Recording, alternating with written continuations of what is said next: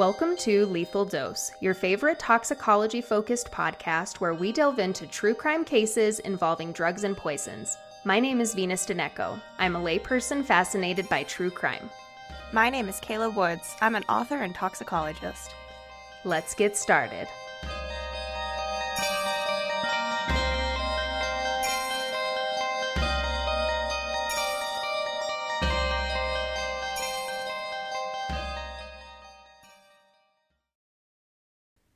Content warning for this episode. It does include child death, sadly. Did you read the article I wrote about the guy who ate like 2 bags of peppermint lozenges Yes. every day for like a couple years? Yes, and then he got a rash, I think, is what eventually he went to the hospital for. He's like, I have a weird rash. And they're like, that is a weird rash. So the reason why I've been doing cough drops is it hurts to cough and it also hurts to blow my nose. And I get a stuffy nose after I eat anything. Well, the guy who I wrote about, he was eating 2 whole bags of cough drops a day. So I don't think you need to worry about it. I don't think that your consumption is that bad. But Venus, tell us why? Why does it hurt to blow your nose and cough? Why? What did you do? It hurts to blow my nose and cough because I girl bossed a little too close to the sun with my roller skating out at the skate park, and I ate shit very bad. I was going full speed and ran into the coping, which is where the half pipe meets the deck that you drop in on. And I went full speed with my chest and Supermaned that shit and then flew straight back. And Not it was good. a bad time. Yeah. So that is how we ended shit show September. Yeah, it was rough. It was a rough month. I am ready for it to be October. Me too. I'm normally not ready for daylight savings time. However, I think this year I am. I think this year I'm ready for the seasonal anxiety and depression. Oh, you're just going to face it head on. I'm trying to be excited for the cold and the fall. If I'm excited about it, I can't be depressed about it, right? Sure. I'll let you know how it goes. Yeah, I want to be excited for fall too. And I don't know, I like the different kinds of fall that we have because fall doesn't really start in September in Colorado. Like it starts in October and it's fall for a week and then it snows. Yes, because we typically get snow on or before Halloween. Yeah. Yes. And I really just want to appreciate the harvest version of fall before the Halloween version of fall. As much as I love Halloween, and I feel so pressured this year to like go full force into Halloween, and it's like, but why? Why are you expecting me to have my house decorated on the first weekend of October? I got shit to do. I've been busy. You're very busy. You are a very busy and very important person, and you're like adulting with the best of them right now. I'm not ready to like have my house decorated for the first weekend of October. Doesn't mean I'm like not excited for Halloween. And that you're not going to decorate in some capacity. Yeah, I will. And yeah, I'm excited for Halloween. And I chose this episode to be thematically appropriate for Halloween. So I am excited for it. I am excited for this episode as well because I feel like I'm already going into it kind of smarty pants. Why is that? Because we did an arsenic part 1. So my super smart toxicologist friend already told me all about arsenic. Yeah, I hope I didn't throw people off by saying like arsenic part 1 and then they're like, well, where's part 2, bitch? Yeah, because it's a heavy hitter. You can't talk about it once. Right. And what I kind of like about heavy hitters like this, like with Agent Orange, we did a 2-parter. We did Agent Orange and then the rainbow herbicides. And I feel like we could go into maybe more detail, but not much. Yeah. But with arsenic, I mean, it's been used for centuries. Right. It was one of the rainbow herbicides. Right. Which one was it? Was it blue? I think it was blue. I'm pretty sure it was blue. So we're here in arsenic part 2 in season 2. Let's go. So when we left off in arsenic part 1, we said that the Marsh test was invented or discovered, and it did change things because you didn't have the Borgias and things like that just poisoning people all the time, but it didn't mean that there was a stop to arsenic poisonings. And arsenic was still readily available. We did the microdose on Florence Maybrick, and part of the controversy about that was that she had the arsenical flypapers that she was using as a cosmetic treatment. And the only reason that the flypapers were a thing and that she was being recommended to put arsenic on her face still was because there was still just this kind of ubiquity of arsenic. And so you could get it from the apothecary. It wasn't hidden in the back shelves of a couple of places. It was abundant. Yeah, it was around. And laws were being passed following the Marsh test and everything, following the Lafarge case and the introduction of forensic toxicology, because arsenic is super important to forensic toxicology on the whole, because the first instance of forensic toxicology being used in a court case was for the Lafarge arsenic poisoning. And so following all of that, there were laws being passed to limit the availability of arsenic to the public. There was the Sale of Arsenic Regulation Act of 1851 in Great Britain, which age restricted the purchase of arsenic to people over 21 years old. Okay. So it was around, and it was also still being used medicinally at this point. We had arsenic that was used medicinally since antiquity, and there was a particularly popular solution called Fowler's solution that was an arsenical antimalarial. So before we had quinine, we used this Fowler's solution, and it was formulated in 1786, but it remained available for sale into the 20th century. The only reason we stopped using it was because it just declined in popularity once we had quinine and things like that. And what did the Fowler's solution or the quinine do? It was an antimalarial, so an anti-parasitic. Okay, got it. Yeah. If anybody is needing a TLDR about arsenic trioxide is the most important because it is the version of arsenic that is actually poisonous to us. Arsenic and mercury are both heavy metals that have inorganic and organic versions. And so one or the other tends to be biologically important in that it can poison us, and the other is just kind of inert. And so arsenic trioxide is the important one. And the LD50 given to rats orally for arsenic trioxide is about 20 milligrams per kilogram. But you can have acute and chronic arsenic poisoning, and so you can have exposure to it over long periods of time. Chronic exposure usually results in cancer, but you can also get some of the symptoms that you get with acute poisoning, like abdominal pain, watery diarrhea, sore throat, cardiovascular disease, cognitive impairment, so it can bring on like a psychosis. And these symptoms, both the acute and the chronic, often mimicked cholera. And so when cholera was still a thing, arsenic was also still readily available. And so there was still this kind of ease of getting away with it. Yeah. Yeah, because if people are dying from these symptoms, while cholera is a thing, I'm not going to, I mean, I think we said this in Arsenic Part 1, like when you hear hooves, think horse, not zebra. Right. So if everybody's dying of cholera, why would I think somebody's being poisoned? That is basically where we are. In the 19th century, England was the first modern industrialized nation in the world. Between 1801 and 1851, the population of England and Wales doubled from 9 million to 18 million people. That's wild. And most Britons worked in manufacturing, mining, and construction. And those were industries whose percent of the population employed rose from 22 to 40% over that 50-year period. So almost half of people were working in these industrialized fields by the middle of the 19th century. As a result of the increase in population and the increase of industrialization, the cities were dirty, they were crowded, many people were living in poverty, thousands of people were living in communal housing that maybe you pay for like a room per night or you pay for part of a room per night. And so there was just lots of, like you were saying, there was lots of communicable diseases. Everybody had cholera. People were starving because they couldn't afford to pay for somewhere to live and for food and for their children and things like that. Times were tough. Times were tough, and at these times, food patterns were changing as families became more urban and got fewer of their foodstuffs from farmers, the nearby markets, or their neighbors.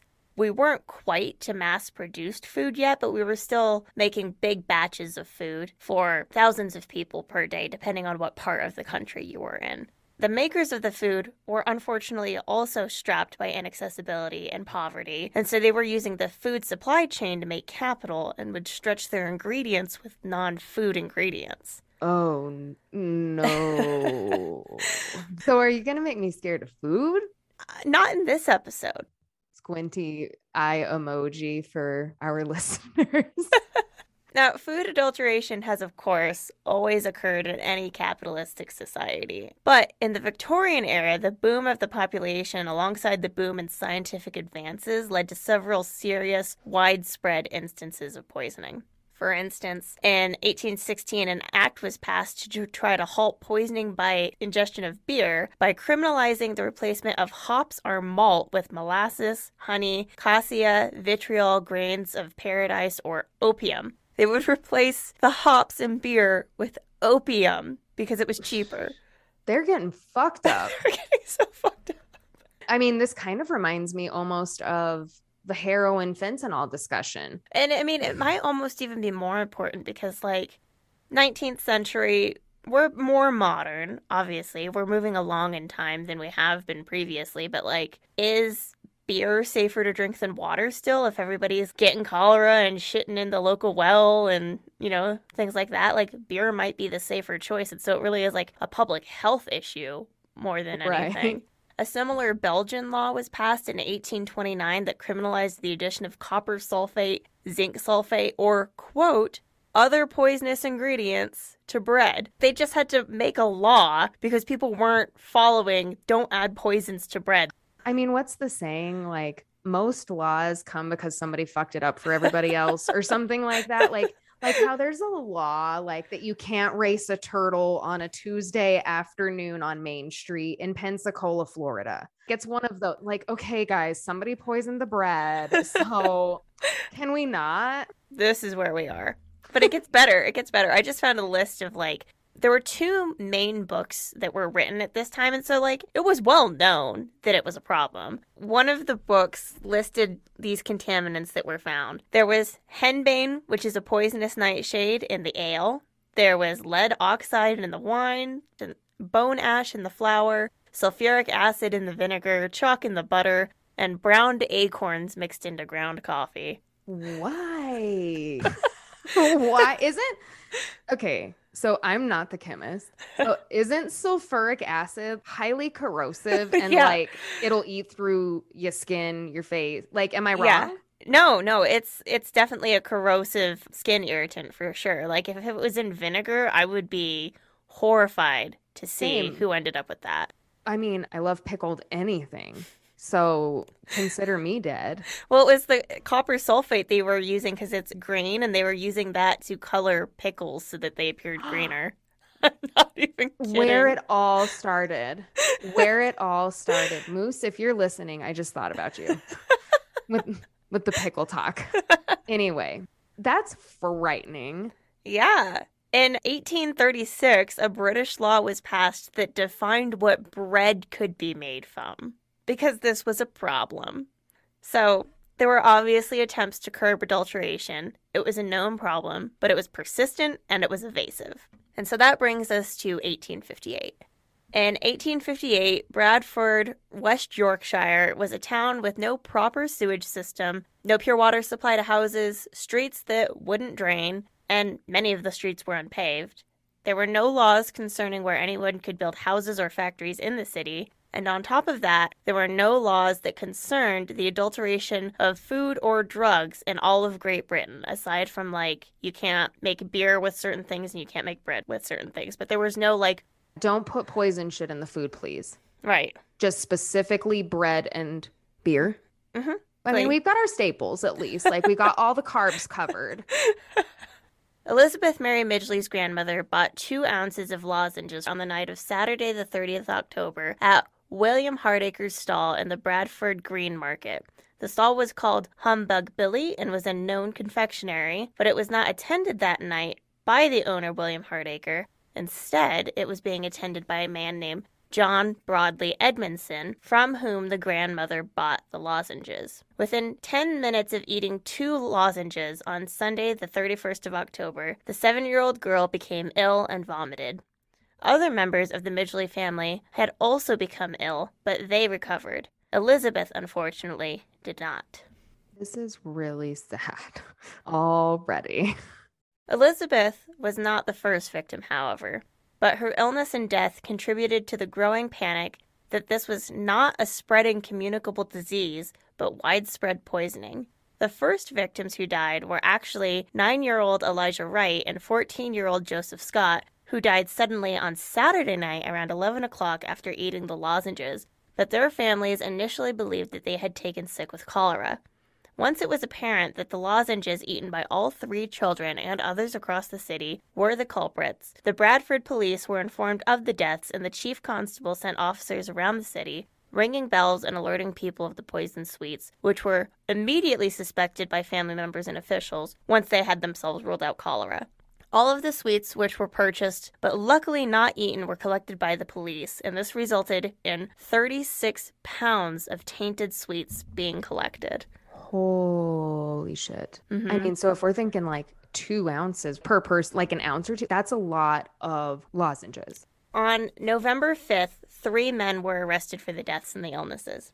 Their names were Hodgson, who was a druggist in Shipley, William Goddard, who was a druggist's assistant, and Joseph Neal, who was the confectioner who actually made the lozenges and then sold them to Hardacre for sale at Humbug Billy's. The surgeon, Henry Taylor, stated that he was called to the Midgley house and attended to 7-year-old Elizabeth on the evening of October 31st. His assistant actually went that night, and he went the next morning. Both men could attest later in court that the girl was clearly suffering from arsenical poisoning, and the grandmother, father, and mother also had the same symptoms. Taylor would later perform the autopsy on the girl, and although it seemed like he was already positive that it was arsenic poisoning, his suspicions of an irritant poisoning were confirmed. The lungs, heart, and liver of the girl were all healthy, but he noted a congested and inflamed stomach, to include bright red patches of inflammation on the stomach, up to the duodenum and down to the small intestine. And as I was writing this, I was just trying to think what kind of pain that would be. When we talk about abdominal pain, that's just kind of general, but it's just like the lining of your entire gastrointestinal tract is swollen Scorched. and irritated. Yeah. It's scorched because it's inflamed. It's pissed off. Ugh. And he found that her stomach was virtually empty except for bile because she had also been experiencing the horrific purgative effects of arsenic. Right. It's like chicken or the egg. Are you violently throwing up because you have this poison in you, but now it's affecting the lining? So now your lining is like quaking and losing its mind, you know? Like, ugh, Right. Yeah. that sounds so painful. Yeah. Poor thing. The arsenic in the lozenges was confirmed by an analysis done by the chemist Mr. Remington. He had also received 2 other packages of lozenges which he analyzed. He analyzed some of Hardacre's unsold stock and the confectioner Neal's Scotch mixture. So these were just lozenges that had been put in a jar of Scotch mixture. And I'm not sure why they did that. I don't know if they were trying to get rid of the lozenges after the fact or what. But they were in this jar of Scotch mixture. So like actual like drinking Scotch. Oh, gotcha. For Gotcha. whatever reason. I was imagining like a lozenge that was Scotch flavored or something. I mean, they probably would be Scotch flavored, but they're like, Probably at that point. but they're peppermint lozenges. And like, I guess there Ew. is peppermint Scotch, but it just seems like those two things guess. don't go together. I mean, I'm not a drinker, so I don't, but those two do like, I could like a butterscotch and scotch. Yeah. That Yeah. sounds nice. Okay. Anyhow, so they were hiding, or we don't know if they were quote I don't unquote know what- hiding them, I don't know what they were doing with but these. the lozenges were not where they would normally be. Yeah. Okay. And what Remington found was that the first lozenge weighed about 43 grains. And I went back and was like, what does this mean? So that's about 2.7 grams. This 2.7 gram lozenge had about 0.9 grams of arsenic. A it- lot. That's yeah, a lot. it was Yeah. about a third arsenic. Yeah. And, you know, if the LD50 is about 10-ish, 10, 20 milligrams per kilogram, it's known to be around there for an adult. You would only need about 0.8 grams for an adult with one lozenge. Yeah. What I'm hearing is that little Elizabeth did not stand a chance. Elizabeth didn't stand a chance. Elijah didn't stand a chance. None of the children who were impacted stood a chance. Some of the adults are lucky. Lucky. Remington was astonished by his calculation, he was like a third arsenic. That can't be right. And so he redid it, which he should have. Like in modern times, you would take one lozenge and you'd run like 3 to 5 tests on that one.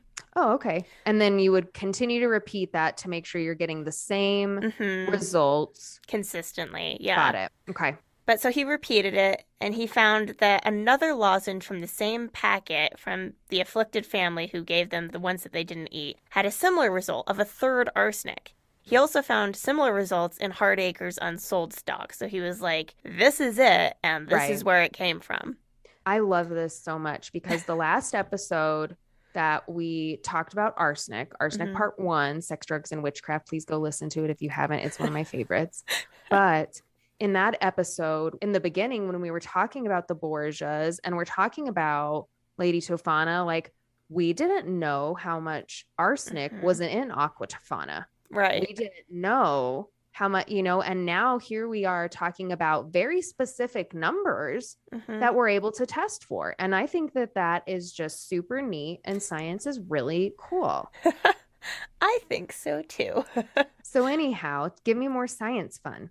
Well, Remington then analyzed the lozenges from the Scotch mixture, and he didn't find any arsenic in the Scotch mixture. So I don't really know what he was testing for because I don't understand the Scotch mixture and what was going on there. Right. Like, we're clearly not in the age of OSHA and like food inspectors, otherwise this wouldn't have happened. Right. So the whole reason that I bring it up, despite not really understanding what part it played, is that he saw that it was this weird yellow color on the lozenge that he got from the Scotch mixture. So he scraped it off and he realized that the yellow color was chromate of lead. So arsenic being a semi-metal, is that like a rusting that was happening? No, so this was a separate contaminant. This was like an additional contaminant that he ran into at this guy's confectionery. Oh, good. Yeah. Oh, good. What do we have behind door number 2, Johnny? Chromate of lead is yellow, and so it was used to color things like mustard because of its yellow color. And so my understanding is that like the lozenges were put in the Scotch mixture, something happened, and maybe the Scotch had been darkened or made yellow with lead chromate. And so there's just like further adulteration that they're catching, and then it came off onto the lozenges. So it's just this side thing where it's like, oh, well, that could be dangerous, but like it's not the thing we're looking for. We're not here for that, but also what? Yeah. My guy, what the fuck is going on in your store? Right. Like, okay, so that was a nice little side quest. Yeah. They got to go on. Okay. The investigation continues after they're like, this is definitely it. And now we have to like retrace our steps to figure out what happened and where this came from.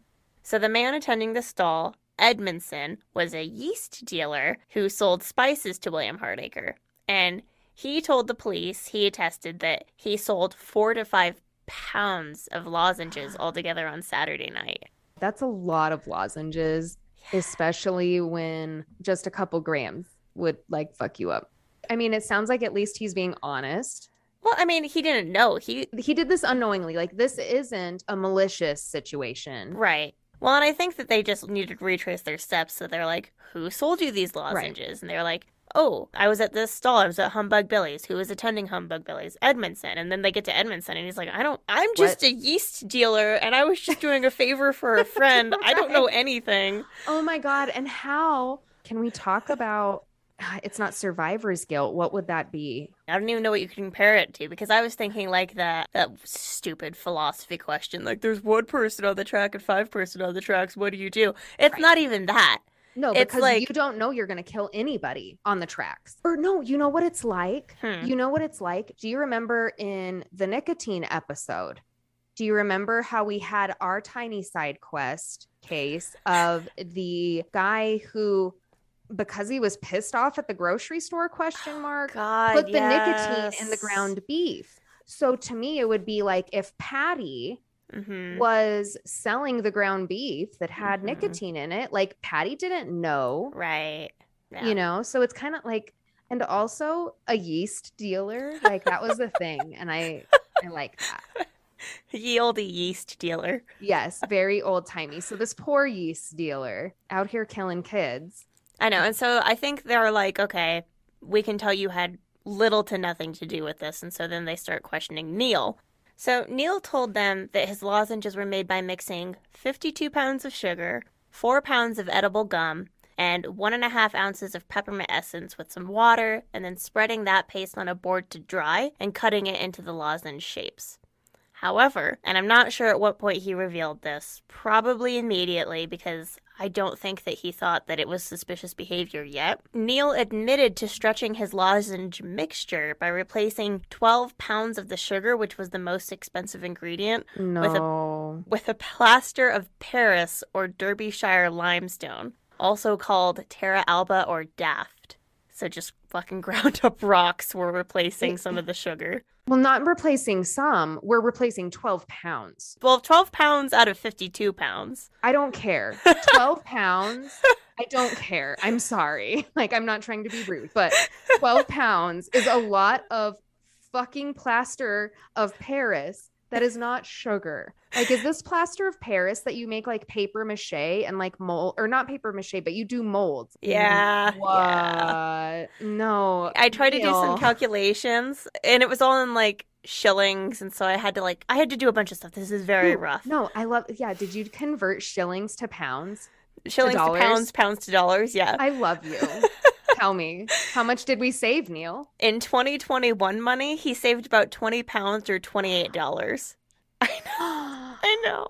Neil, I will give you $28. I will Venmo you $28 right now so that you don't use plaster of Paris and you put sugar in the fucking lozenges, Neil. Right. And so then they have to trace back, okay, we got sugar, we got plaster of Paris, Well, and yeah, we've got... So does that have arsenic in it? No, not usually. Nothing's poisonous in this. Nothing is poisonous rocks. yet. It's still a question of where the fuck did the arsenic come from. Got it. Okay. And so they go back another step.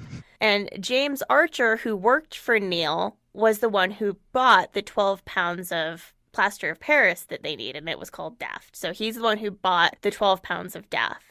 And even in 1858, this Daft was considered safe in small dosages, but it was known to be injurious in large dosages. So they are side-eyeing him for adulteration, but it's not illegal yet. But it's like, oh, that's a dick move. Yeah, it's not like he's almost being willfully ignorant, because you would think that as a confectioner, that he would know something is poison. We would like to imagine that the person working at Taco Bell knows how warm the meat should be for it to be safe.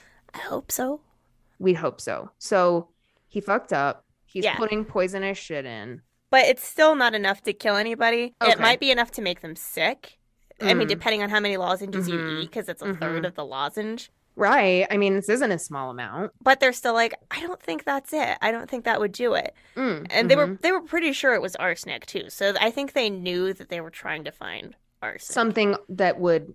Okay. Right. So we still haven't found it. We're still looking. Archer was actually a lodger for Neil. And so Archer said that he went to buy the Daft. He went to Mr. Hodgson's shop at Shipley, the druggist. He bought the Daft and he came back and he gave it to this guy, James Appleton, who worked at the confectionery as well. And Appleton was the one who actually made the lozenges. And Appleton, you know, he didn't say that he added anything else or anything different, but he did say that he felt unwell after making the lozenges.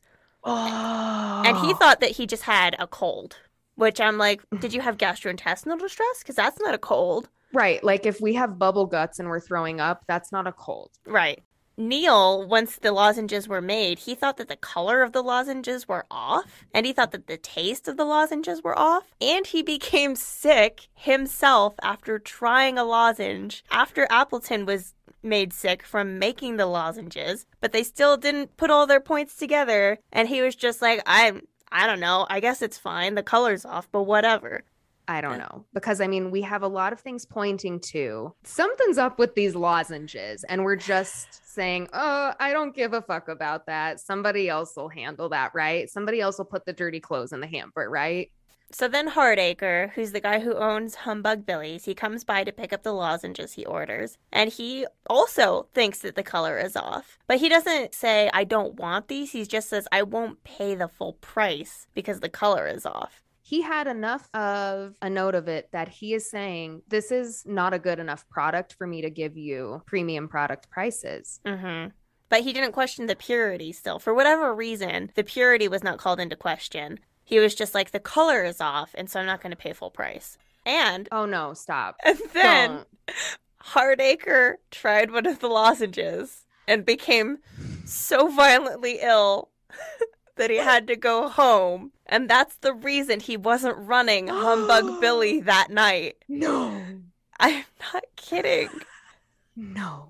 The investigation continues. And at the druggist's, they found that the assistant, William Goddard, was directed to get the daft for Neil rather than the druggist himself because Hodgson was sick at the time. Not because he ate a lozenge, he was just sick at the time. He had nothing to do with it up to this point. But poor old Goddard was an 18-year-old assistant at the druggist, not an apprentice. He'd only been there for 5 weeks. Hodgson had instructed him, when the people are coming for the daft is upstairs in the attic of the shop, and it's in a cask. And Goddard was like, cool, got it. But when he went up there were multiple casks. And he pulled out of the wrong cask. And he ended up giving the confectioner's shop 12 pounds of arsenic rather than 12 pounds of daft. No. Yes. There was no label on the barrel. When the investigators came back, I think something had been spread word of mouth. People had already done their own investigation to be like, oh shit, that comes back to us. And they had labels on the bottom, but there were no labels at the time.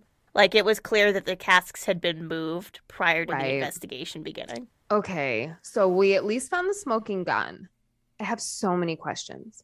Does 12 pounds of arsenic look like 12 pounds of daft is my first question. I assume that they're both similar in like white color, but I think there has to be something off about the color because that's what people kept noticing. Oh, right. Because the lozenges off. Are not the right color. And that's why I'm not going to pay full price for them because I'm going to like old timey Karen out. Excuse me. I'd like to speak to your manager. I will not be paying full price for these lozenges because they are not the right color. They made me poop my pants and throw up everywhere. So I can't make it in to sell the lozenges that I'm buying for a discounted price. However.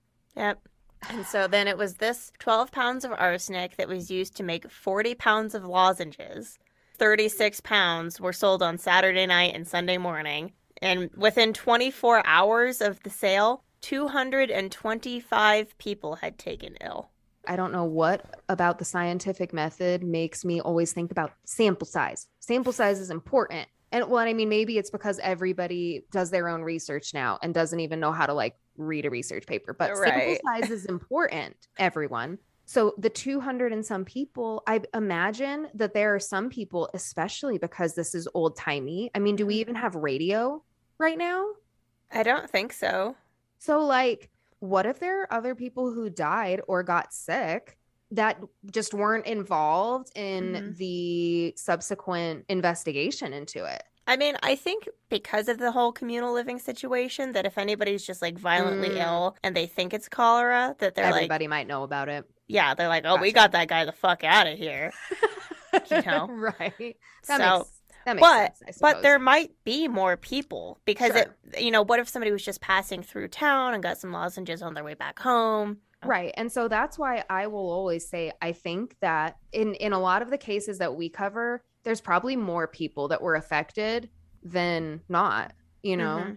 Yeah, it's hard to pin down everybody who was affected. Right.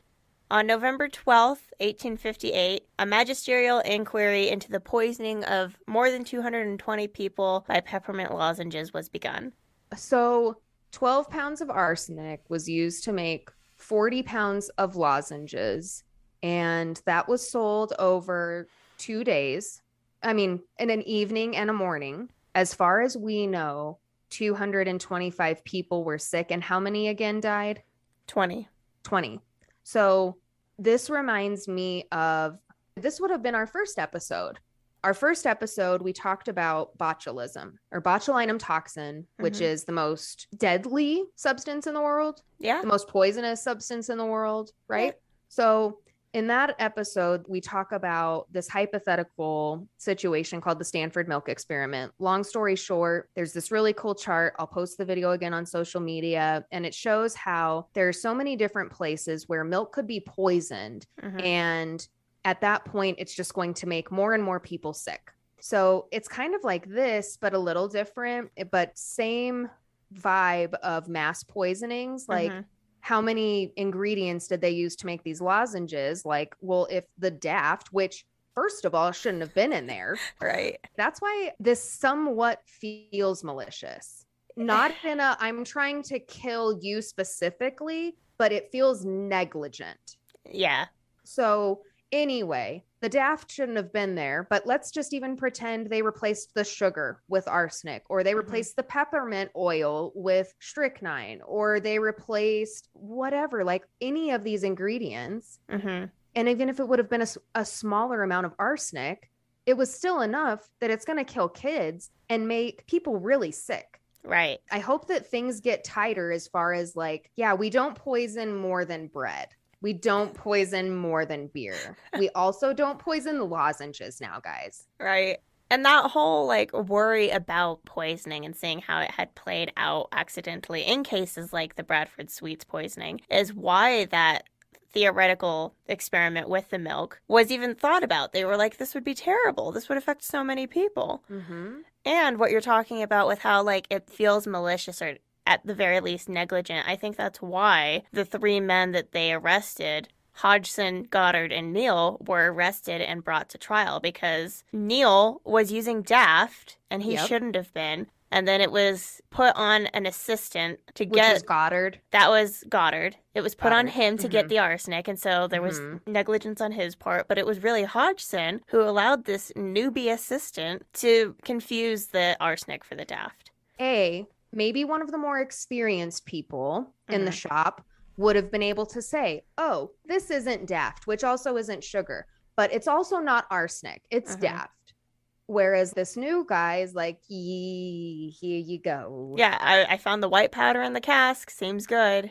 And so when they were arrested and brought to at least the preliminary proceedings for court, the jury was of the opinion that they should, all three of them, be tried for manslaughter. Good. In total, 20 people died from the poisoning. Half of them were children, and they were waiting to see if anybody else was sick, if anybody else died and came forward before they completely finished the court proceedings. But by the time everything was said and done, all three men were released without facing any punishment. No. Yeah. Okay, so I'm just off the cuff here and maybe out of pocket. Who knows? But if Hodgson weren't sick, maybe this wouldn't have happened. Potentially. Because Hodgson was the owner of the shop, right? Hodgson was the druggist. So he was the one who said, I don't want to pay the right price because these aren't right. Then he ate it and he got sick. Hodgson was the druggist. Hardacre was the one who said these aren't the right color. I won't pay Then why full wasn't price. he tried? Because he had nothing to do with the handling of the arsenic, I guess. He was just the guy who bought the lozenges from the confectioner. So, I mean, he could have suspected that they were impure, but I don't know if he could have had any legal recourse, even if he thought it was impure. So I don't know how much responsibility he had.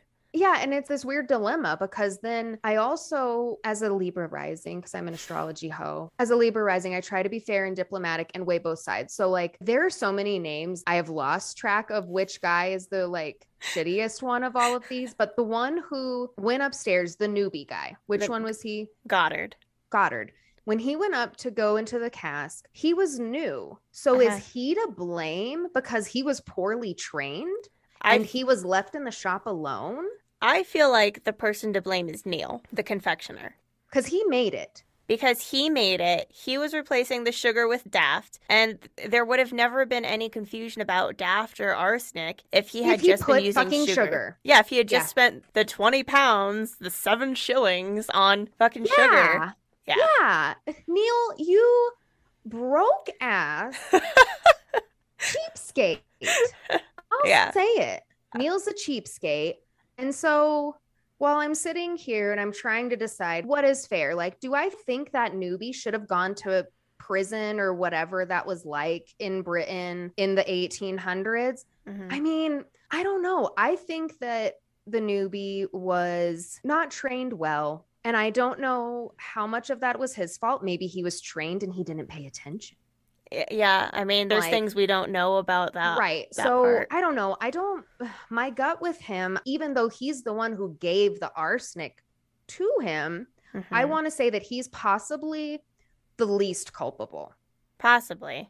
Neil is the bad guy. Fuck that guy. Fuck that guy. Neil, don't save $28. Put sugar in the fucking lozenges, not plaster of Paris. You cheap son of a bitch. And Hodgson, I mean, do we want to blame him? He's another one of those people that it's like, just because you were following whatever laws there were doesn't mean that you couldn't have been doing better. Mm-hmm. Especially because I suppose that a druggist might need to have daft for other things. But it's Mm. kind of that weird, like, back alley handshake where it's like, I know what you're using this for and I'm culpable. See, and that's where it gets interesting, kind of, right? Because it's when you know somebody's doing the wrong thing Hmm. and you turn a blind eye. Yeah. Because at one point, it's not my monkeys, not my circus. Hmm. But at the other point, it's like, guy. Well, and he should know what the effects of daft on the body are because he's a druggist. Very good point. If you're one of the more educated in the Hmm. group, maybe you should use that knowledge for good, not Yeah. for evil. Yeah. Okay. Thanks for talking that out. Okay. Of course, anytime. Who do you think was the most responsible, listeners? Tell us who you think. The 1858 Bradford Sweets poisonings, as the incident came to be known, led to the creation of England's 1859 Bill to Regulate the Keeping and Sale of Poisons and the 1860 Adulteration Act. Yay! Things happened at least. And then we never had another mass poisoning from heavy metal ever again. Yay! Of course, I'm just kidding. Of course, you're just kidding. Because you're Kayla. Of course, you're just kidding. What happened next? In 1900, 40 years after the Adulteration Act was passed, 6,000 people were poisoned in Manchester and 70 died over the course of 4 months from ingesting arsenic-tainted beer. So we're back with arsenic again, even? This isn't even like a new thing? This isn't even like a new poison on the block? No, I could have chosen a new one, but I was able to stick with arsenic. Well, yeah, and especially when 6,000 people. I don't know 6,000 people.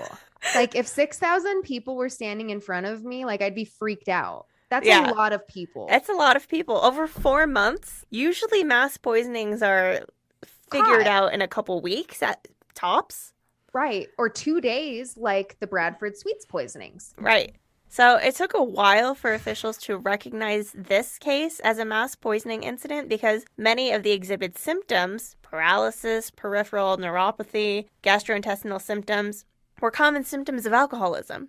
But patrons and brewers alike suspected that something was wrong early on because they were getting things like rashes, which were similar to foot and mouth disease that like babies usually get, and that's not something alcoholics typically end up with. And not all of the drinkers were alcoholics or heavy drinkers. One victim was a 2-year-old girl who would sometimes be allowed sips of beer by patrons at her father's pub. And another was a man who fell off the wagon in Liverpool after 6 months of sobriety. He drank 36 pints of beer in 3 days and then 2 days later developed abdominal pain and peripheral neuropathy, which were both described as severe, but luckily both he and the 2-year-old recovered. 2-year-olds were in pubs drinking beer? That's where like I got stuck mentally. Like I'm picturing a little 2-year-old girl like sitting on a bar and patrons giving her like rubbing the Buddha belly. Yeah. You know, like that's good luck. You give the baby a drink of your beer. Like it's what you do here. Well, I mean, like, okay, so I've been watching Outlander and like nobody talked to me about it because I'm only on the 2nd season, so don't talk to me about it. But she time travel and shit, but she comes from like 1945, I think. Okay. End of the war, and she gets pregnant and she's still drinking beer. And so like in 1945, we still weren't like aware that you shouldn't drink beer when pregnant. Yeah, so of course, give the baby some beer. They need to learn to hold their liquor. Right, because otherwise they won't be able to handle their 36 pints of arsenic-laden beer, Kayla. That's why the babies need to drink their beer. Well, I'm glad that they both recovered. It's like, that's great. Okay, so then what happened? Officials decided to test the beer being served at the pubs where people drank, and they were like, there is something off. I got really sick, and I'm not an alcoholic. And a professor named Professor Dixon Mann of Owens College found that the beer contained arsenic. And the source of the arsenic was truly unexpected and accidental. So it was more than the Bradford sweets. Like, this was crazy. There was arsenious acid in the glucose and invert sugar obtained from a sugar refiner in Liverpool, which had been manufactured from raw materials using sulfuric acid, which contained arsenic that was provided by a business in Leeds. So it was this like, go back a step, go back a step, go back a step again. They were like, none of this should have arsenic. I don't understand. Like, where did this come from even? Right. And so it was the arsenic containing sulfuric acid that was used to manufacture the glucose.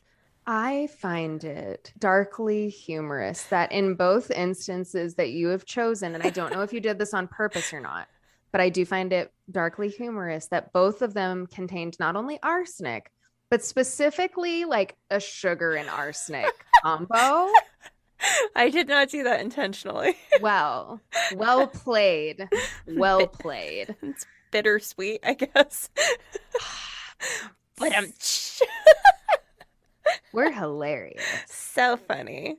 As a result of these compounding contaminations, the analysts determined that 5 pints of beer would deliver about 40 milligrams of arsenic, which is quite a bit. Yeah, especially when we're having 36 pints. Well, that was beer over 3 days, so it would be like 12 a day. Yeah. I'm sorry, 12 pints seems like a lot. I'm not a drinker. I don't know if that's normal. It's like less than 3-2 beer, so like it is a lot. I'm not saying that like it's not a problem, but it was like kind of weak beer, I think, probably. Okay. Yeah, that makes sense. That's like they're drinking wine coolers. They're not pounding like Everclear. Right. Got it. Exactly. Okay. So, and 5 pints of beer wasn't an uncommon amount to drink for like a working person in a single setting. So they would go to the pub after work. They'd have their bread that wasn't supposed to have any arsenic, and they'd have their beer that wasn't supposed to have any arsenic. And things just ended up this way. Okay. Oh my God. All the carbs. We've got our beer. We've got our bread. We've got our sugar. Yep. Stop putting arsenic in it. Save the carbs. So the findings from the investigation were finalized in 1902 and led to laws with more stringent controls over the amount of arsenic allowed in glycerin, glucose, malt, treacle, and beer, all of which may come in contact with sulfuric acid and heat and could potentially cause the creation of arsenic trioxide or arsenic acid, which are both forms of arsenic dangerous to humans. And that's why the beer in this particular instance was dangerous. It's just because of the sulfuric acid and the heat. And so now we're having to look at individual ingredients and say we're limiting the amount of arsenic allowed in these. So how much longer before we just said don't put poison in food, period? It took a while, especially if you're talking about the United States. Oh, good. Good. Because in our episode on thalidomide, we were able to say, like, yeah, we'd already fucked up in a way that nobody else had before. And we had the FDA, and we didn't allow thalidomide to come in, you know, through the front door because of the FDA. And because Frances Kelsey's a baddie. Hell yeah. But before then, we didn't come up with our own act to make sure that foods were pure in the way that the 1860 Adulteration Act did until the Pure Food and Drug Act of 1906. And we talked about that in thalidomide. We did. This was like lots of time, decades before. Yeah. And it's not like we weren't having the poisonings either. So it's not like we were like missing things and Britain just happened to be the one to fuck up. Like we were having the same sorts of things. In 1858, same year as the Bradford sweets poisonings, there was a swill milk scandal in New York that was responsible for the death of roughly 6,000 to 8,000 infants. Okay, hold on. Don't glaze over the 6,000 to 8,000 dead babies. I feel like you were about to gloss over that. Excuse me? No. So now this is way worse. This is way worse than the Manchester thing. Yeah. Because they're dead. Yeah. And they're babies. Not that like grown people lives are more important, but like. I mean, it might have been glossed over by the people of New York in a way. Like, it's not like it went unnoticed, but sickness was rampant in 1858. Cholera and all the things that we get vaccinated for now. Right. And so, like, we didn't know what SIDS was. We didn't know, like, all of these things. Probably we were letting 2-year-olds smoke at back then, for all I know. I've seen pictures that suggest we probably were.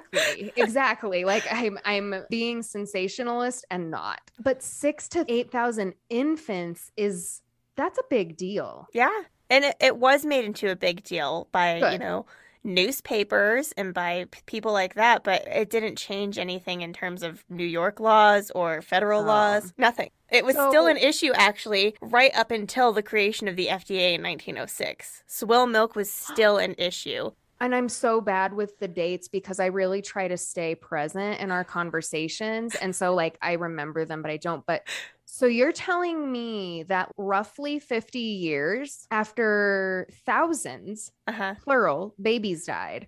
Oh, we should probably do something about that.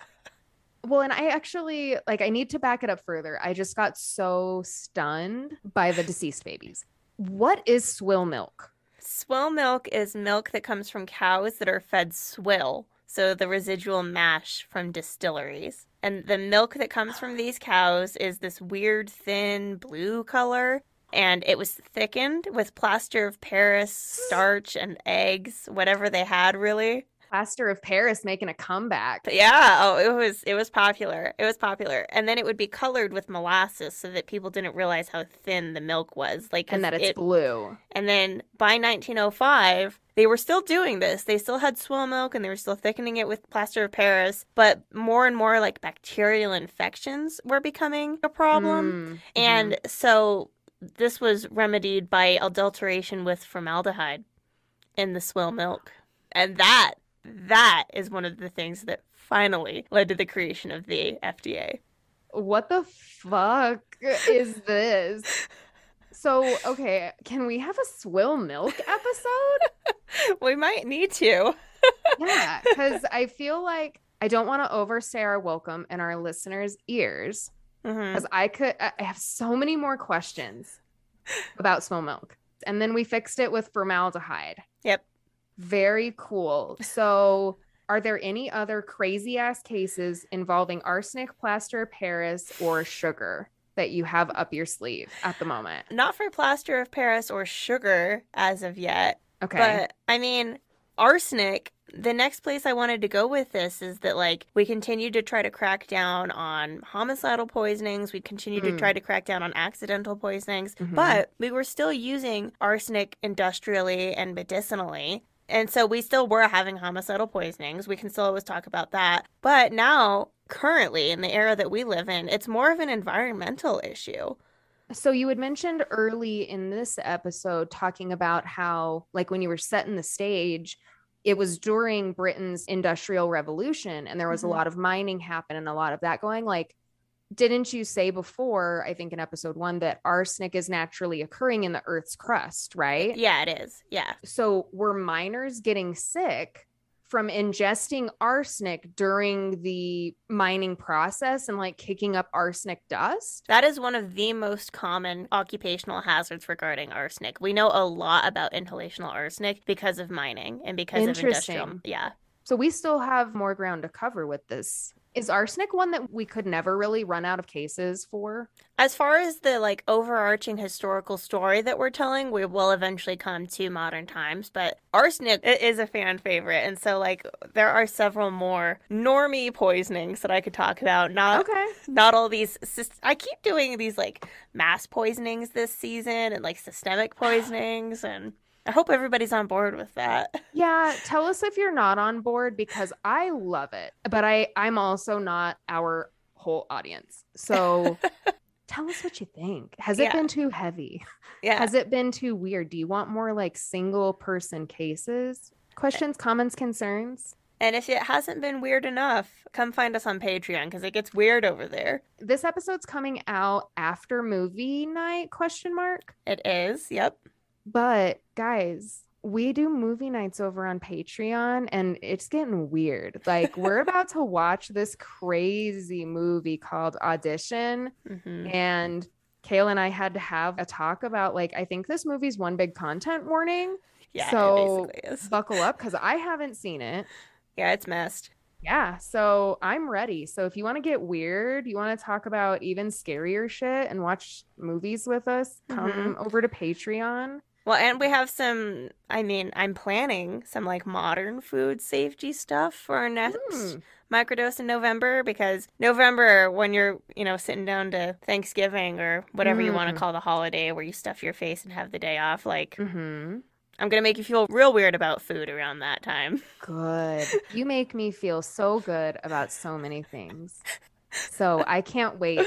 I can't wait to worry more in the kitchen.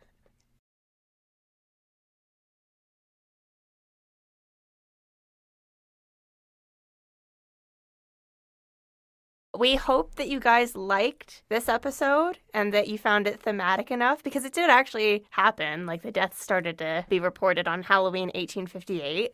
So happy Halloween from Lethal Happy Dose Halloween. Podcast. Happy Halloween. Usually people don't poison candy on Yes. purpose. Well, and that's the point of why I chose this one is because it was poisoned candy, but it's such a rarity. Like it's usually like the dad poisoning his own kids and shit. People are not giving away their weed gummies. People are not giving away their weed gummies, period.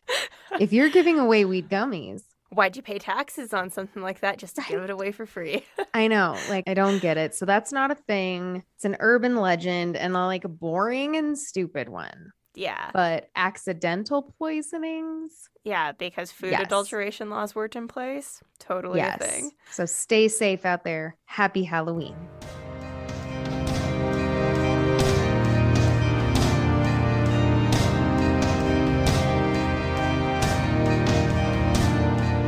Thank you for joining us. We hope you enjoyed this episode.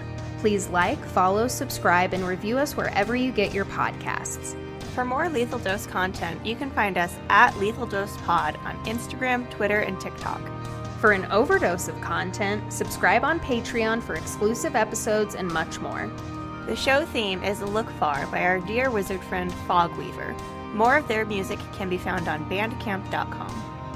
Lethal Dose is created, researched, produced, and edited by Kayla Woods and Venus Deneco. Stay safe, and remember, the dose makes the poison.